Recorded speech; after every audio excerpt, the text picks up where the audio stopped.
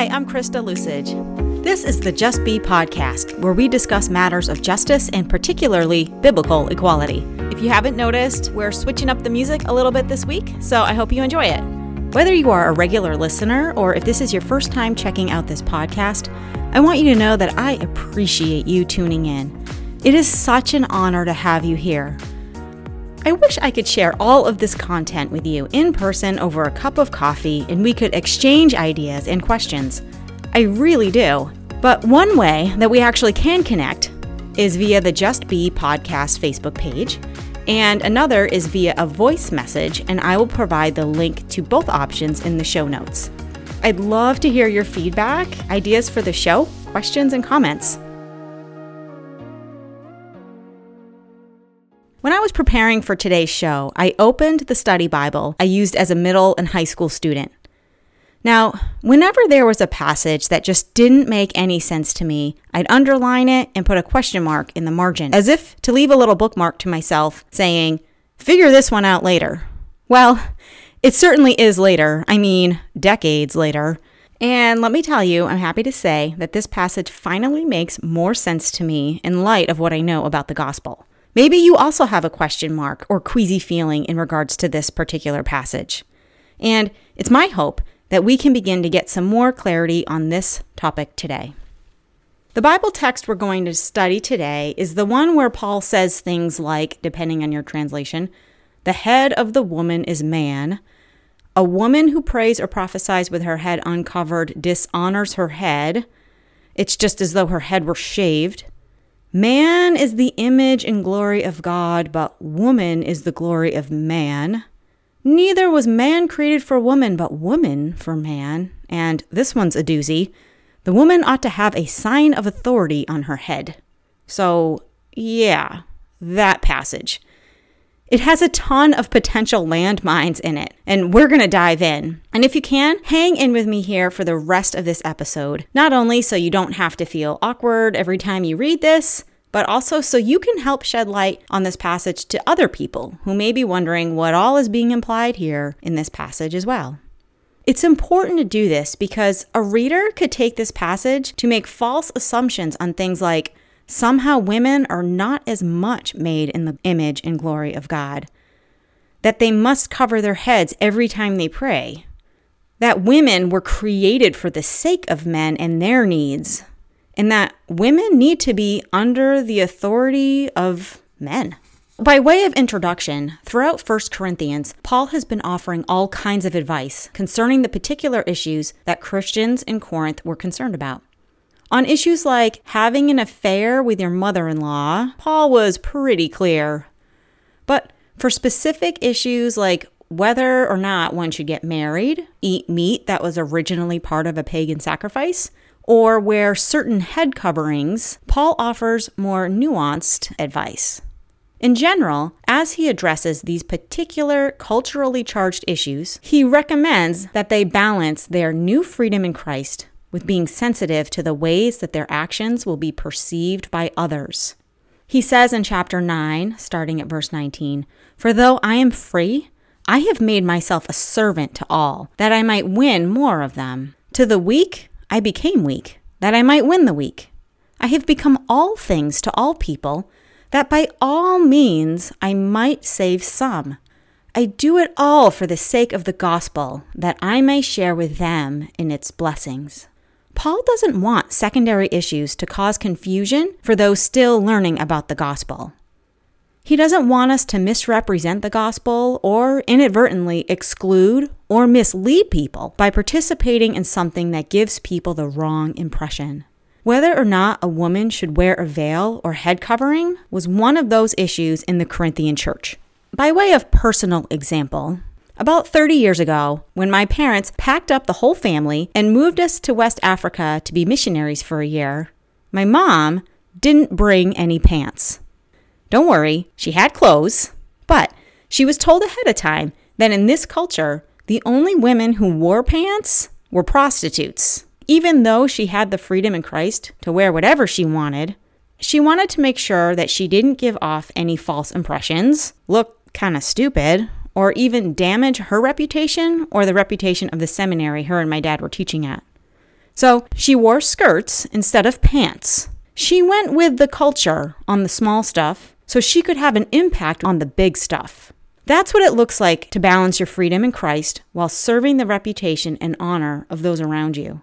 That's the heart of Paul for believers. Don't be legalistic about your freedom, but don't be unnecessarily weird or offensive either. Taking into consideration the way others perceive you is an important part of any missional strategy. This is an important point to keep in mind as we explore today's passage. With all of this in mind, I'm going to begin reading from 1 Corinthians chapter 10, verses 32 in the NIV. We'll move through the passage point by point, eventually all the way to chapter 11, verse 16. Follow along at home if you can. Do not cause anyone to stumble, whether Jews, Greeks, or the church of God, even as I try to please everyone in every way. For I am not seeking my own good, but the good of many, so that they may be saved. Follow my example as I follow the example of Christ. I praise you for remembering me in everything and for holding to the traditions just as I pass them on to you. So far, so good. Nothing too crazy here. Great advice and affirmations from Paul. Now continuing onto verse 3, we read, "But I want you to realize that the head of every man is Christ, and the head of the woman is man, and the head of Christ is God." Ooh. So wait a minute, what is Paul saying here? Clearly, he's drawing some kind of metaphor involving the word head. So let's talk about it. In this passage, a particular Greek word for head is used, kephale. Say it with me, kephale. Good. In English, when we say someone is the head, we tend to think of someone as being the top dog, headmaster, head coach, captain, etc. We automatically think about hierarchy and authority. That is a feature in our language for the word head we can find in Latin and Hebrew as well. But we have other metaphors that we use for the word head, which would be like the words headwaters, trailhead, ahead, which all carry an idea of point of origination or source. Leader is not the only metaphor for head in English. And here is an important distinction between the Greek of the New Testament and English and even Hebrew. In the Greek of the first century, they did not use the word head or kephale to mean authority. Kephale as a metaphor meant point of origin or flow from. Kephale to the Greeks meant something other than leader when used in a metaphorical way. Here's one way that we know this to be true. For example, when the Hebrew Bible was translated into Greek in the Septuagint, there are about 180 times that the Hebrew word for head was used in a metaphorical way to mean leader or ruler, like we would expect in English. But in almost every case, the translators used the Greek word arche, as in hierarchy, since the Greeks did not associate their word for head, kephale, with leader. This is because the meaning and metaphor of those passages in Hebrew would have been lost on Greek readers. You can also apply this understanding of kephale to Ephesians 5:23. In episodes 9 and 10, I've talked some about Ephesians 5:23, but I wanted to include this segment from Bruxy Cavey because he does a great job of breaking this down. Are you sure kephale, that is head, doesn't mean authority in these passages? Yes, the word for head, as we talked about, not associated with authority in first century and not specifically within the biblical text. The Bible talks about the authority of Christ, talks about the headship of Christ, never talks about the two at the same time. Head is just not a natural word for authority. And so if you say, I want to argue that actually I think the husband being the head of the wife means he does have authority, I will say, okay, I will ride that train with you as long as you ride it all the way to the Jesus station. And then Jesus says, all right, this is what authority looks like. Authority means you lay it down. In the end, what that means is, regardless of whether you have a possibility 1 or possibility 2, either way, a marriage should look, feel, and function egalitarian.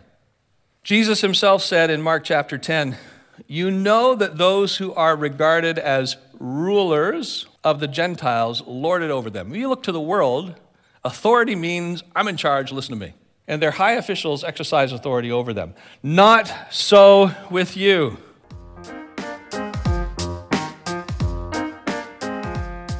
I'll post the link to the rest of his talk, along with a link to his whole series on marriage in the show notes so that you can check that out. So let's go back to chapter 11, verse 3, and try out the Greek's version of head as a metaphor. Even though it's pretty clear the Greeks did not associate head with leader the way that we do in English, this continues to be disputed in the current biblical discussion on gender equality. The way we interpret kephale should have a consistent metaphorical meaning for the three pairs we have in verse 3, which are between man and Christ, woman and man, and Christ and God. I call this interpretive strategy kephale and the three pairs. Just like Goldilocks in the Three Bears, the meaning of kephale should be just right, making sense in all three pairings by defining the word kephale the same way. Let's try it to see if translating kephale to origin or source is just right for our three pairs. The head, meaning source, of every man is Christ. Well, we know from Colossians 3:11 that Christ is all and in all. And John chapter 1, verse 3 and 4 tells us that he, Christ, was at creation. So yeah, this reading takes on a whole new meaning when you understand head this way. And I'd actually like to meditate on that more. And you could argue that even though Adam was created from the dirt as his physical source, it was Christ that breathed life into him and animated him into a spiritual being. Let's try the next pair. The head, understood as source, of woman is man. This reminds me of how in Genesis 2, God created the woman from the man's side. He was literally her source. So yeah, that works. This is a beautiful image of oneness and equality that we discuss more fully in episode 2. And for our third pair, the head, meaning source or place of origination of Christ, is God. This works. When you consider God's involvement in the incarnation of Christ, God sent his Son as an extension of himself. In John 10, verse 30, Jesus says, "I and the Father are one." Yes, the Greek's metaphor for head works beautifully, and it even gives us more to ponder and meditate on. So remember, kephale and the three pairs, and that the original Greek metaphor for head is closer to the word we use for source or point of origin. Remember, think about a trailhead or headwaters. So we have some clarity established so far. Paul is addressing the Corinthians, reminding them to behave in service to others, not posing any additional stumbling blocks for the gospel to be known and understood. After all, as verse 3 says, we are all connected to each other through God and Christ, who is our head. Man is not the authority over woman, but has a special connection and oneness with her, as we learn in the creation accounts. And Paul, being the clever guy that he was, segues this topic of metaphorical heads to an issue involving the Corinthians' literal heads, as in the heads on their bodies. Paul addresses some problems with what the Corinthians were wearing and not wearing on their literal heads, given the context of what that signaled in that particular cultural context. Paul will also go on to use this opportunity to explore a deeper theological point involving our image and appearance. Verses 4 through 6 say, "Every man who prays or prophesies with his head covered dishonors his head. But every woman who prays or prophesies with her head uncovered dishonors her head. It is the same as having her head shaved. For if a woman does not cover her head, she might as well have her hair cut off. But if it is a disgrace for a woman to have her hair cut off or her head shaved, then she should cover her head." Okay, so clearly something is going on here that requires a little background information for us to fully understand. For starters, keep in mind this seems to be addressing an issue that is within the context of a church gathering. Let's also note that Paul here is assuming that women are involved in the gatherings of the early church. They weren't just making coffee, serving in the nursery, or giving the announcements. They were leading in prayer and prophesying, which isn't like the fortune-telling sense of prophesying, but more in the exhortation and teaching sense of sharing for the edification of those in attendance, which, if you think about it, kind of looks a lot like preaching. So first, looking at verse 4, why would it be dishonorable for a man to pray with his head covered? Well, thankfully, we have some awesome New Testament scholars and historians who can explain to us why having or not having a covered head was a noteworthy issue for Paul and the Corinthians. During this time, there was the practice of men donning women's headgear during religious ceremonies to honor the goddess Dionysus. So for men, this issue is directly related to the appearance of a pagan practice that had to do with cross-dressing in service to a pagan goddess. Check out the show notes for more information on that. Paul is telling the Corinthian men that they actually dishonor themselves when they wear these female garments, as was known to occur in pagan cultic practices. As for verse 5, we learn that it's dishonorable for a woman to be participating in the church service with her head uncovered. Paul says she might as well have her head shaved. What is that all about? There's actually a very practical reason Paul says this. For women, the issue of head coverings is even more significant than it was for men. And here are some historical facts about head coverings from the first century. The head coverings women wore were not a sign of subordination, but were actually seen as a status symbol. Take this in, Mausko writes. These head covering garments signified that a woman was married or widowed and that she was sexually unavailable. Wearing the usual garb of a Roman matron offered women protection against sexual harassment, as it was illegal for a man to harass, ask for sex, or to molest a woman when she was out in public if she was dressed as a matron. A palla, or veil, did not signify subordination, as some have suggested. In fact, the most subordinate of women in Roman society did not wear veils. It was illegal for slaves, prostitutes, freed women, and women from the lowest classes to wear either a stola or palla, head covering. In usual social contexts, they were forbidden by law from veiling their heads in public. There were no laws to protect poorer women or slave women from sexual harassment, and there were no laws to protect upper-class women who chose not to dress as matrons. The head covering was a status symbol that offered women some form of protection against sexual harassment, which lower-class women were actually not permitted to wear in public. However, probably over half of women in this time and place would not have had the status of a Roman matron and would have been in the lower, disenfranchised class of freed slaves, and prostitutes. While these women were not permitted to wear a head covering out in public, you can imagine that in the co-ed setting of a Christian house church, that they might have wanted to wear a head covering so as to not draw attention as being sexually available or vulnerable to other men in the group. I love how Cynthia Westphal explains it. So here's a minute or so of her lecture that she gives at the South African Theological Seminary.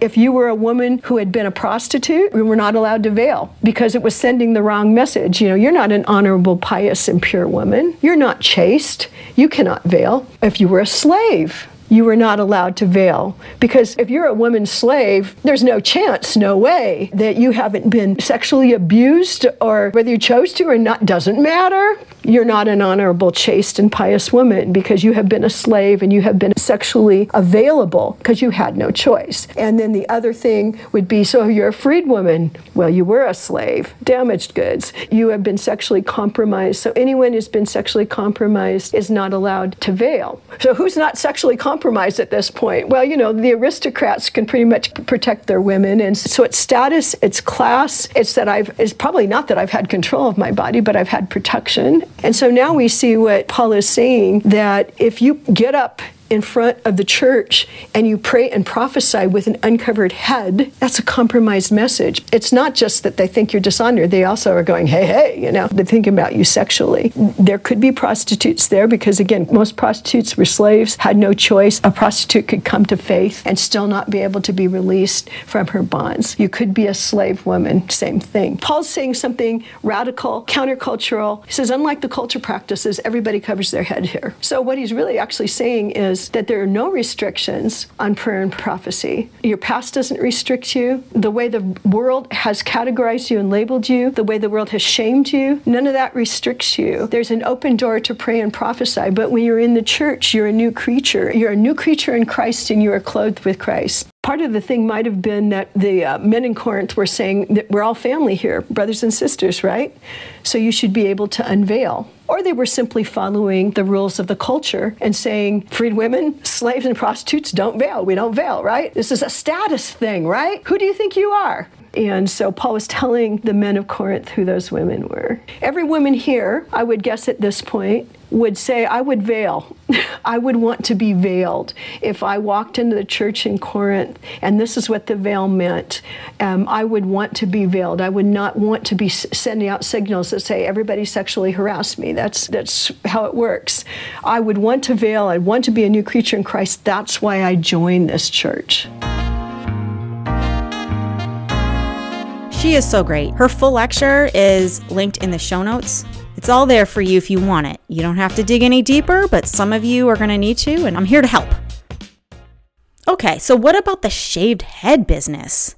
Well, this was a form of punishing and humiliating women who were found to be adulterers. In Marge Mausko's article, which I'll link in the show notes, she cites Bruce Winter saying that by law, an adulteress could have her hair cut very short, and she was no longer permitted to wear any garment indicative of a matron. Instead, she was compelled to wear a plain toga. These were signs of her disgrace. In other words, Paul is being critical of these head covering rules. The rules on the street about who can and who can't wear a head covering should not apply in the community of believers. You could paraphrase it this way. An uncovered head signals sexual availability and vulnerability, which could have the same effect as inviting adultery, which we know has the consequence of a disgraceful shaved head. As verse 6 plainly reads, she should cover her head.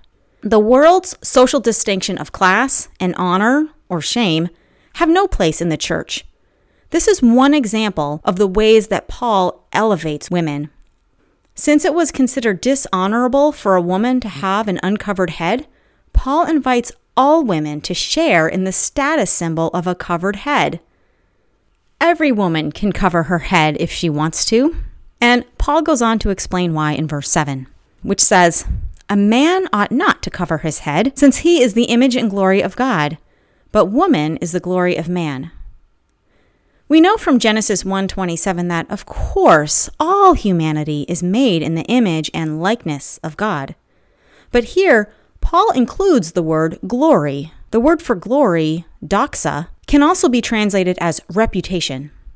Most take this to mean, in this honor-shame culture, that the honorable behavior of women attests to the glory or reputation of their male patriarch, while the honorable behavior of men adds to the glory or reputation of his god or gods. Paul is reminding the Corinthians that it's important to protect the reputation of the church and to consider how their actions and appearances are perceived by others. What you choose to wear or not to wear on your head contributed to the way that you were perceived by others. Mausko puts it this way: the implication of verse 7 may be that the conduct of a Christian man, in particular, a man praying or prophesying with his hair or head in a certain state, affects the reputation and honor of God, i.e., God's doxa. And Paul here reminds men that they are the image of God to reinforce this point. On the other hand, the conduct of a Christian woman, in particular a woman praying or prophesying with her hair and head in a certain state, affects the reputation and honor of her husband or father, i.e., the man's doxa, or glory. Paul does not bring up the fact that woman is also made in the image of God because it doesn't add anything to the point he is making in verse 7. Paul goes on to say in verses 8 and 9, "For man did not come from woman, but woman from man. Neither was man created for woman, but woman for man." We should be clear. Paul is not denigrating women. He is simply reminding them of the mutuality and reciprocity of the genders that began in Genesis. Woman was created because it was not good for the man to be alone. Men and women working in partnership with each their unique traits and not in spite of their differences is in line with the creation design. This passage itself is structured as a chiasm. A chiasm is a biblical way of organizing ideas where the most important point would go at the center, and the center of this chiasm is what Paul says here in verse 10. So we want to make sure that we properly understand verse 10, which says, "It is for this reason that a woman ought to have authority over her own head because of the angels."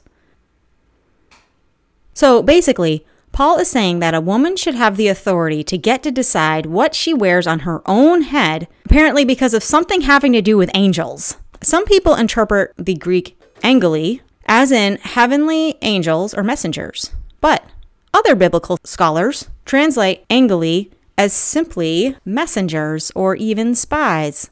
Either way, the appearance of propriety is important. Whether you are trying to appear in a certain way for the sake of heavenly angels, or for people who are visiting the church and will go back and report what they observe to others, the point is that women have the authority over their own heads. Whatever laws prohibit women from being able to cover their heads in public and so protect themselves from unwanted sexual overtures, these laws shouldn't be enforced in the church setting. Unfortunately, there is a little problem here. Many translations over the years have chosen to insert the phrase sign of before authority. It says, a woman ought to have a sign of authority over her head, which really leaves it ambiguous so that you could assume that the head covering is actually a sign of her subordination to men, which, as we've discussed, is totally not what the head covering signified. Head coverings were not a sign of being under one's authority. It was a sign of privilege and status. It's crazy and a little maddening to me that so many modern translations, like the ESV, the NRSV, the NASB, the old NIV, but not the new one, and others, have inserted this phrase that is simply not in the original text. Translators think they're helping us because they assume that, of course, Paul does not mean to say that a woman has her own authority. Even the old King James Bible leaves that part out. Whew, wow, right? This example speaks to why biblical studies is so important for people to continue to pursue. We just can't leave these kind of interpretive decisions up to past generations. Understanding what the Bible says needs to be an ongoing pursuit. Let's sum up a few things so far. The passage that deals with some culturally sensitive issues regarding headgear begins with a theological metaphor that uses the imagery of head as a source to teach about the unity and oneness between Christ and man, man and woman, and Christ and God. Given all of that, Paul instructs men not to cover their literal heads, since this practice is considered to be dishonorable, and he reasons that it's better to let women have the authority to cover their heads in church, since for her, a head covering is honorable. After establishing that women have authority to do what they want with their heads, which in this case is to cover them, Paul completes the chiasm by circling back to his earlier points, which is what a chiasm is by definition. And here's how he does that. Given that the woman was created to meet the man's need, which he states in verses 8 and 9, their relationship is to be one of reciprocity. Paul circles back to this in verses 11 and 12. He says, nevertheless, in the Lord, woman is not independent of man, nor is man independent of woman. For as woman came from man, so also man is born of woman, but everything comes from God. Which even circles us back to verse 3, right? Paul then returns to matters of social propriety and honor by asking in verses 13 through 15, judge for yourselves. Is it proper for a woman to pray to God with her head uncovered? Does not the very nature of things teach you that if a man has long hair, it is a disgrace to him, but that if a woman has long hair, it is her glory? For long hair is given to her as a covering. It seems like Paul is making room for people to decide what is best to wear given their particular situation. And Paul even suggests that a woman's long hair is itself a form of glory and a covering, regardless if she has the special head covering garment on or not. Also, we should note the implications Paul makes in regarding the woman's hair being her own glory. Women have their own glory too. They have their own identities and reputations. They are not simply an extension of whatever patriarchal system they happen to belong to. Again, Paul elevates the status of women, giving them each their own selfhood and authority. Marge Masco writes, Paul is saying something remarkable here, but as is too often the case, we have interpreted his words through a patriarchal lens and misunderstood them. And just in case we are getting too worked up about what to wear or not to wear, Paul goes back to the theme of warning against such legalistic mindsets and practices. In verse 16, he says, "If anyone wants to be contentious about this, we have no other practice, nor do the churches of God." Paul returns to the theme of warning against becoming legalistic about these kinds of things, which he began with starting at chapter 10, verse 32. And also, just to reiterate, that's also how the chiasm structure works. Themes get repeated in reverse order. Thank you for hanging in to this long episode of Just Be. I hope that we've gotten some great takeaways from this passage. Even though we don't have similar conflicts regarding head coverings in our own cultures and churches, this isn't an obsolete passage of Scripture. 2 Timothy 3, verses 16 and 17 tell us, "All Scripture is God-breathed and useful for teaching, rebuking, correcting, and training in righteousness, so that the man of God may be thoroughly equipped for every good work." So, what are a few takeaways from this passage? While Christian theology itself is not defined or swayed by cultural norms, practices, and expectations, Christians must be sensitive to their surrounding culture. That is a resounding theme of 1 Corinthians. You have to work in and through accepted cultural norms, just like my mom when she was a missionary in West Africa. You have to go with the culture on the small stuff so you can have an impact in the culture on the big stuff. Just like it wouldn't have been helpful for my mom to be walking around West Africa with pants on, inviting men to her house for a Bible study, even with the best of intentions, that would have been very misleading and culturally ignorant. It's important for Christians to periodically take a look at their cultural traditions and make sure that their preferred traditions and ways of doing things are not unnecessarily countercultural and thus obscuring the gospel message. Given the egalitarian nature of our own culture in the West, I think it's worth taking a second look at passages that have historically hemmed women into subordinate roles and question if there's not a better way to understand them. Jesus, Paul, and the early church set a pattern for elevating women, men, slaves, outcasts, and misfits as co-equals in the Christian community. We need to continue to strive to make biblical equality an ever more reality in our Christian communities. As a past complementarian myself, I know it requires, number one, humility, and number two, a ton of work to reframe the way we read whole sections of the Bible. But this is part of obeying the greatest commandment, which is to love God with our minds, as well as our hearts and strength. I invite you to meditate on 1 Corinthians chapter 11 here, but also 2 Corinthians chapter 3, where Paul describes what it is like to move past legalism and to have our convictions shaped by not our past experiences and understanding, but by the Holy Spirit. Verses 16 to 18 say, "But when anyone turns to the Lord, the veil is taken away. Now the Lord is the Holy Spirit, and where the Spirit of the Lord is, freedom is also there. None of our faces are covered with a veil. All of us can see the Lord's glory and think deeply about it. We are being changed to become more like Him so that we have more and more glory. And this glory comes from the Lord, who is the Holy Spirit." Thank you so much for staying to the end of my longest episode in Just Be so far. Honestly, I didn't want to make it too long, but I didn't want to skimp out on you either by making it too short. Thank you for staying with me. You get a gold star. Remember, check out the show notes for more information. Trust me, this episode could have been longer. Also, don't forget to subscribe, and please share this with a friend. Peace and love to you. God bless.